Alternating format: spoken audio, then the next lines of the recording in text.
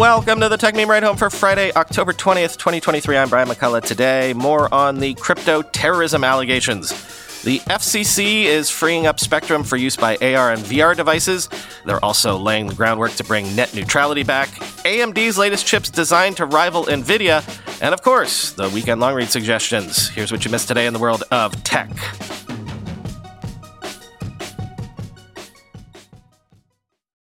Today's headlines are sort of an echo of yesterday's headlines, though slightly different.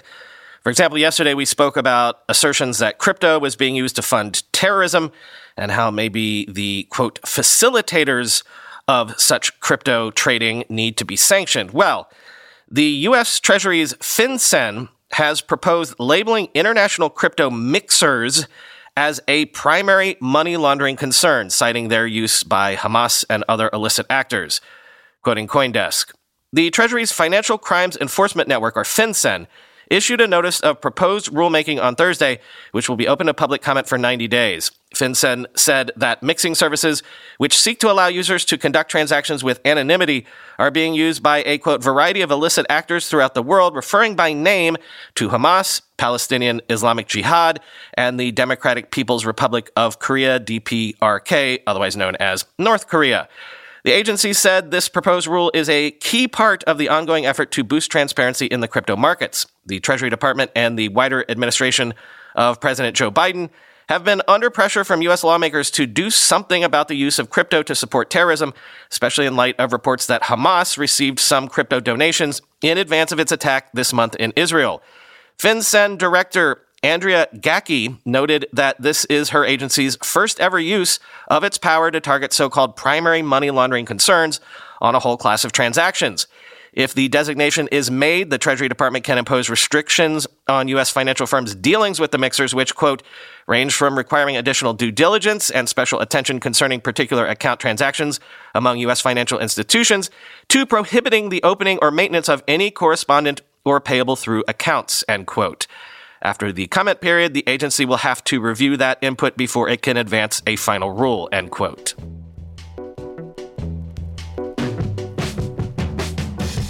And yesterday we had some crypto headlines around new lawsuits brought by the government. This would be the reverse of that. The U.S. Securities and Exchange Commission has dropped charges alleging Ripple CEO Brad Garlinghouse and Chairman Chris Larsen aided and abetted their company in violating securities laws.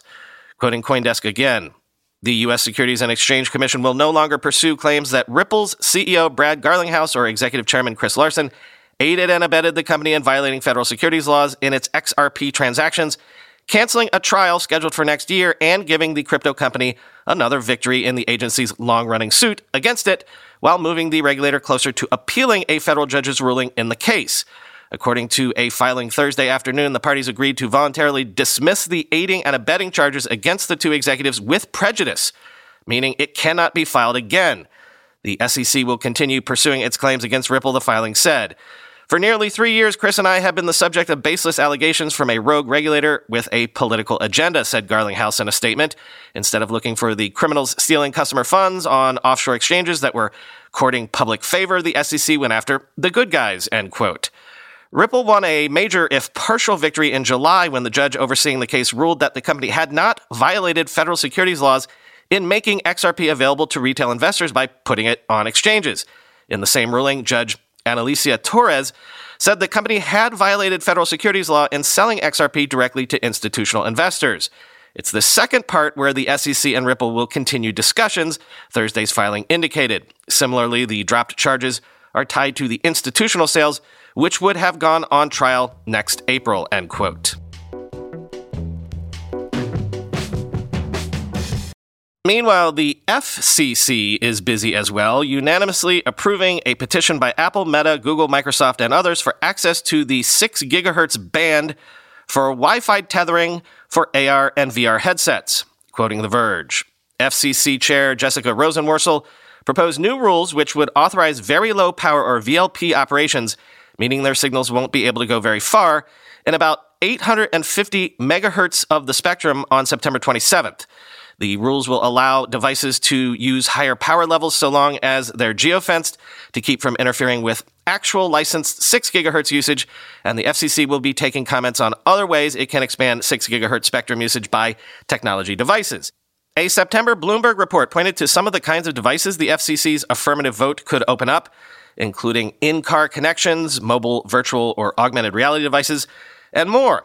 The FCC originally opened up the 1200 megahertz of the 6 gigahertz spectrum for unlicensed use by Wi-Fi routers and client devices, think smartphones or laptops, giving home networks far more wireless overhead than the existing Wi-Fi standards already had. This new approval expands the spectrum for much more general use.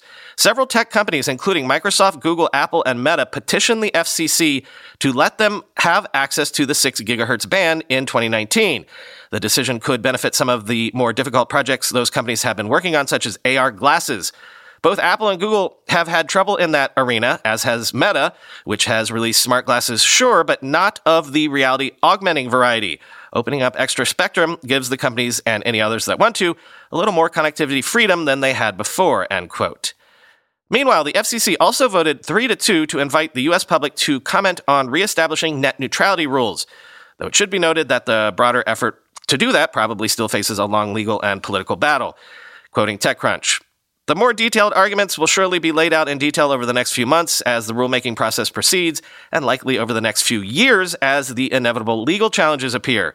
You may recall that the public comment period for net neutrality nearly broke the system, and later the reversal comment period was an embarrassment. Millions of comments were fake or cooked up by telecom lobbyist firms. The FCC has since improved its comment process, but we can probably expect similar shenanigans to come," end quote.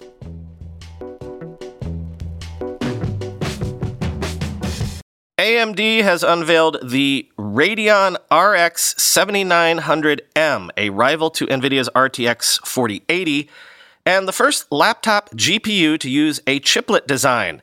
It's available in Dell's new Alienware M18 laptop. Quoting PC World, AMD is working with Dell's Alienware division to launch the chip as part of the Alienware M18 laptop, launching today. The laptop will be used to show off both the RX 7900M as well as the complementary top-of-the-stack 7945HX processor, according to Priti Nagarajan, the AMD product manager in charge of the chip. The RX 7900M is built on the RDNA 3 architecture and is the complement to the Radeon RX 7900 desktop chip AMD launched in November 2022, timed to undercut NVIDIA's RTX 40 series reveal. The same principle applies to how AMD sees the 7900M against NVIDIA's offerings. Obviously, the RX 7900M will differ from its desktop counterpart in price, but it's fair to compare the two when it comes to other specifications. AMD's new mobile chip also boasts what it calls second-generation ray tracing capabilities. It's not exactly clear whether there's a substantial difference over the improved ray tracing that debuted in the desktop version of the RX 7000 series, which included 1.5x more rays in flight. It's likely to be the same, however. The RX 7900M chip includes AV1 encoding and decoding capabilities, the same as the desktop version. There is an interesting twist, however. AMD recently announced FSR3, the Radeon-specific rival to NVIDIA's DLSS3. Both technologies work by smoothing frame rates to create a smoother visual experience. AMD's portion of that, known as fluid motion frames, has been confined to specific games, namely Immortals of Aveum and Forspoken. Now, according to Nagarajan, AMD is working to make the feature global, presumably to every game played on a supported Radeon GPU, end quote.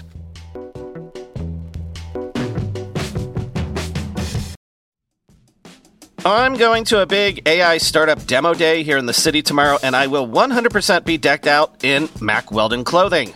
Why? Well, Mack Weldon makes timeless apparel with modern performance fabrics for guys who want to look and feel sharp without sacrificing comfort. Mack Weldon clothes are designed to fit your style and the demands of modern life. They look like regular clothes, but feel like the latest in modern comfort.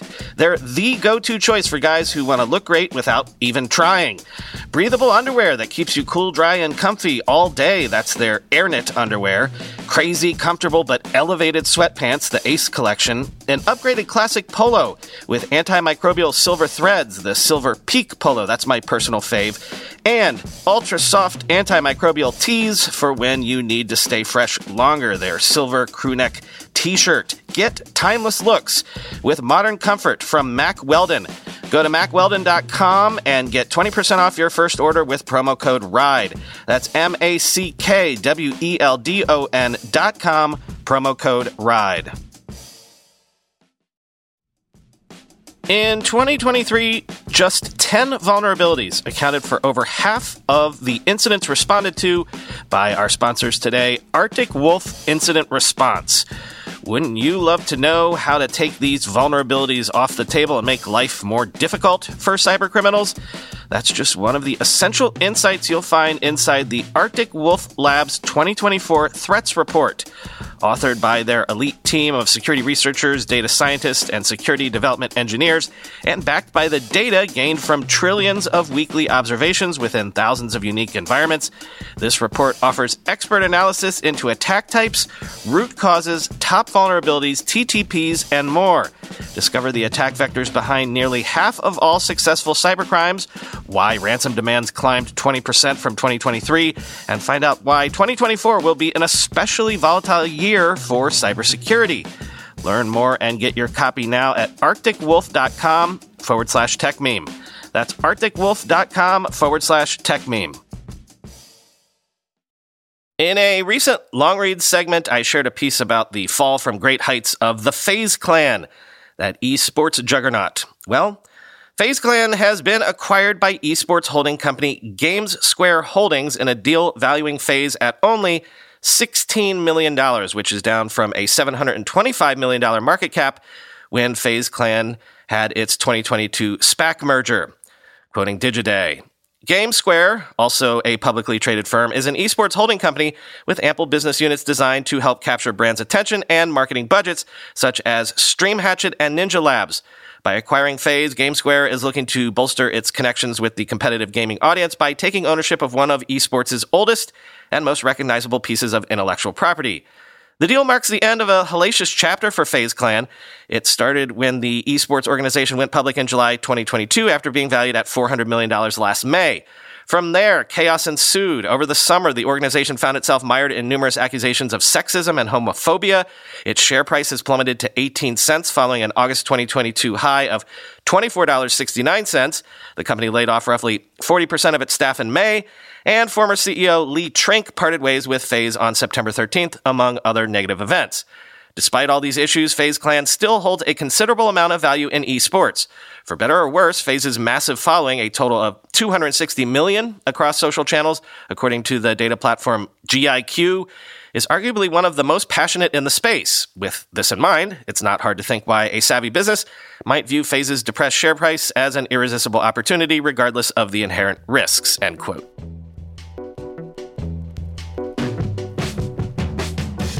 I spoke its name, so I invoked it, which means it's time for the weekend long read suggestions.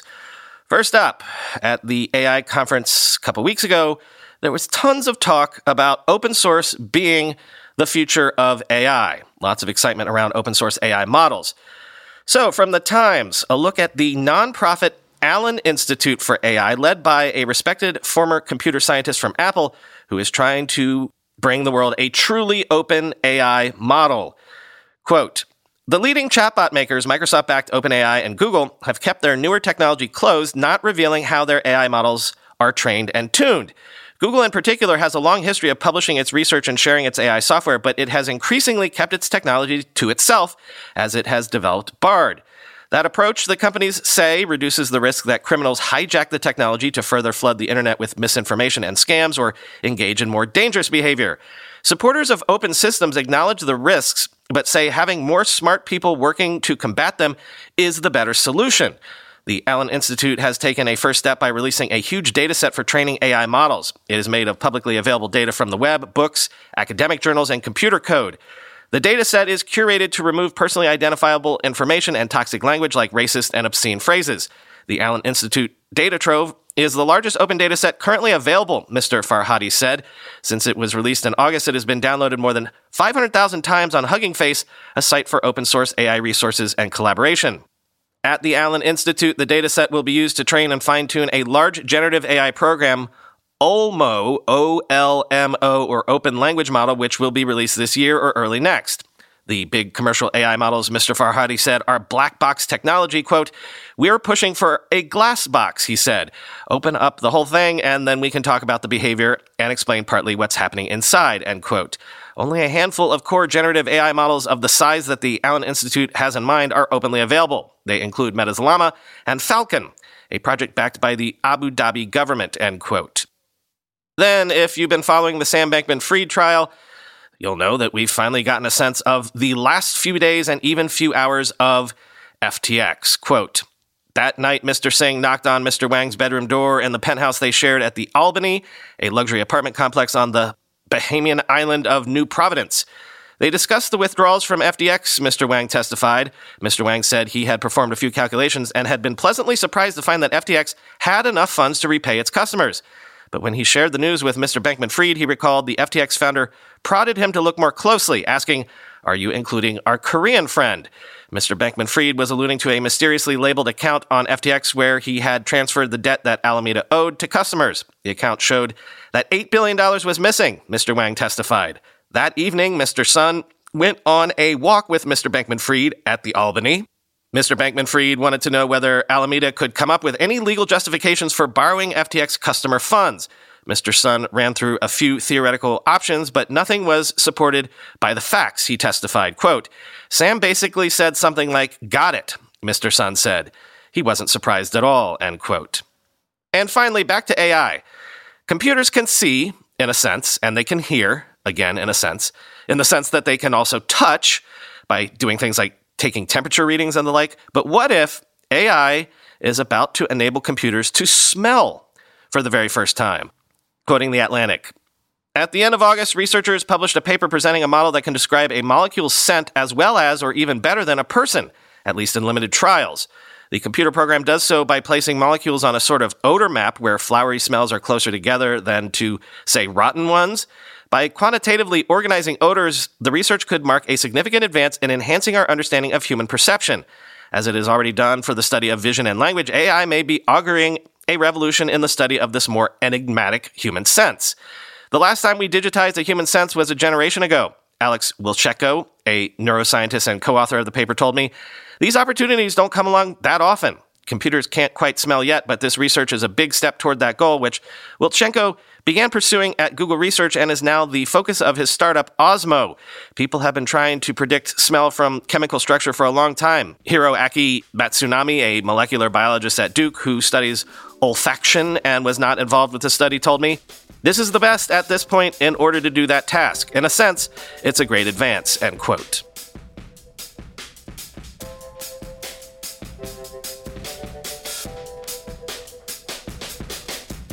So there is a bonus episode coming at you this weekend, kind of. I spoke this week about how I'm exploring the launch of this podcast maybe in other languages, thanks to AI.